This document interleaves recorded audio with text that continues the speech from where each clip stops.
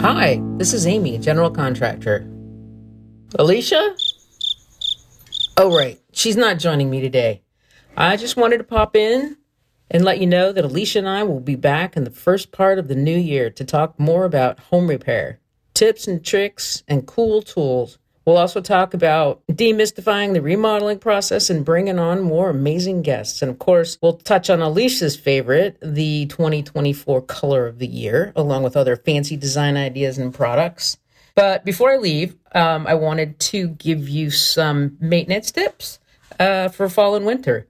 So you want to make sure that you're cleaning your gutters and the water can flow freely into the downspout and away from the foundation of the house. Also, check those drafts around your windows and doors and get them eliminated with weather stripping, foam, or caulk. Change your furnace filter if you have one. And while you're at the store buying one, why don't you pick up another one so that you're able to change that one out later in the heating season. And then finally, again, another one of Alicia's favorites is clean out your dryer vent. This goes beyond the lint that you get out of your lint basket or your lint screen. It's actually the hose in the back that goes from your back of your dryer all the way outside. So that all needs to be, you can either clean it, or if you've had it on there for years and years and you've never changed it out, just maybe it's a time for a new one.